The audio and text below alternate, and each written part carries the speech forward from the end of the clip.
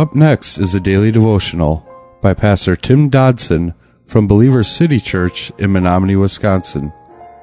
To subscribe to the podcast, visit streetlevelradio.com and click on subscribe.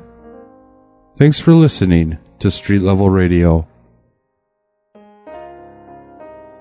We're in 2 Corinthians chapter 2, where Paul the Apostle now is both reflecting back to what was in the first letter to the church in Corinth, as well as the events of that letter, wherein there was a man who was sexually involved with what appears to be his stepmother, and the church there was tolerant of that.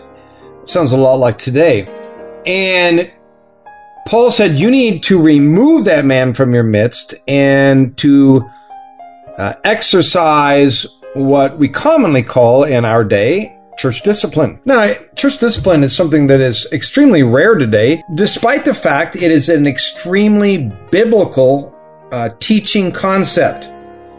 And so Paul is speaking of this event in hindsight, and he's saying, look, the man didn't hurt me, he hurt you guys, but now the man wants to repent. He has corrected the situation, he has fixed it apparently, and there is sorrow and repentance on his part, and you need to let him back in.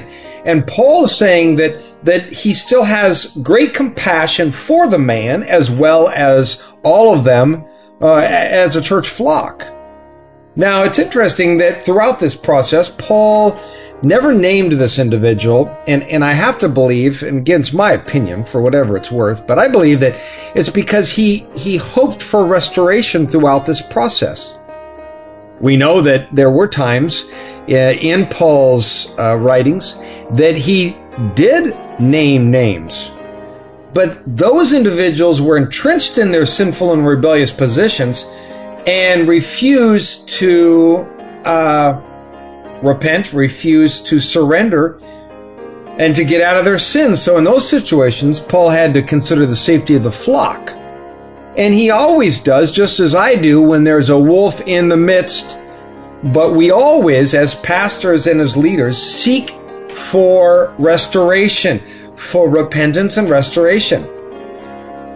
Verse 9 of chapter 2 is where we pick it up, and it says, "For to this end I also wrote, that I might know the proof of you, whether you are obedient in all things." So part of why Paul wrote, he is saying, that first letter to the Corinthian church, was to see if they would indeed be obedient in this matter with the adulterous individual.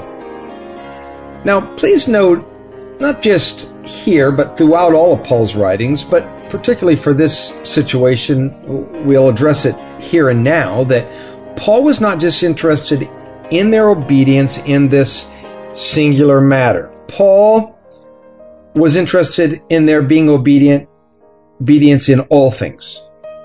That's why in verse 9 again, whether you're obedient in all things.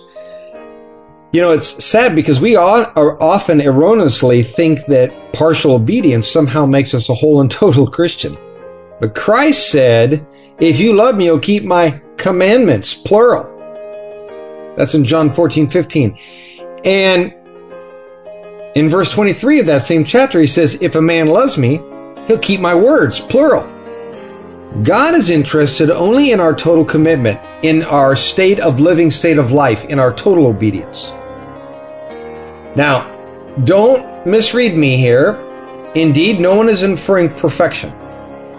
None of us are ever going to achieve that kind of level in this life. However, we cannot, as Christians, knowingly pick and choose which of God's directives we will adhere to. The Bible is a package deal. Christianity is a package deal. And we must seek in all aspects of our lives to live out that entire package. Verse 10, now I also forgive whomever you forgive anything. For if indeed I have forgiven anything, I have forgiven that one for your sakes in the presence of Christ, that no advantage may be gained over us by Satan, for we are not ignorant of his schemes.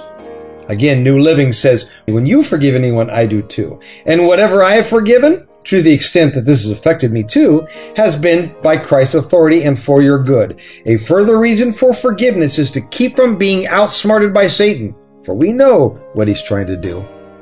Paul now clearly joining himself to this body of believers yet again. He's saying, if you forgive this man, I'll forgive this man. If you back his restoration, I'll back his restoration. See, it wasn't that Paul was cowing from his responsibility, but he didn't want clearly to rule over them in some sort of denominational hierarchy. So he was asking them, what are you guys going to do? Look, Satan looks for any and every opportunity to cause division and strife within a body of Christ, within a community. So Paul is saying, would you forgive as Christ has forgiven you? Or is Satan going to win this round? The issue of church discipline in these letters, gang, can't be avoided. And as I said earlier, the vast evangelical church today has more than avoided this issue. They have, on a vast degree, completely ignored it. And this is still yet another instance where we can profess to believe in the authority of Scriptures. We can tell people we're a Bible church, but then refuse to obey what the Bible says when it suits our purposes. He says we are not ignorant of his schemes. We're not ignorant of Satan's schemes, but can we say the same as we sit here today? Do we really understand that Satan seeks to divide the saints and most of all to water down the word? He desires to render us powerless, to destroy the Scriptures, to render God's explicit directions powerless. I mean, why fight us head on when he can simply chip away at our resolve until he ultimately defeats us? And I've said many, many times that Satan is an expert in the long con. He's not trying to overthrow us in one night. He will just drip away like a dripping faucet until he finally beats us. And that starts with one small compromise. But it ends one day with us surrendering even the foundational truths of the gospel. That was a daily devotional by Pastor Tim Dodson from Believer City Church in Menominee, Wisconsin. For more information on Pastor Tim Dodson or Believer City Church, visit believerstogether.com.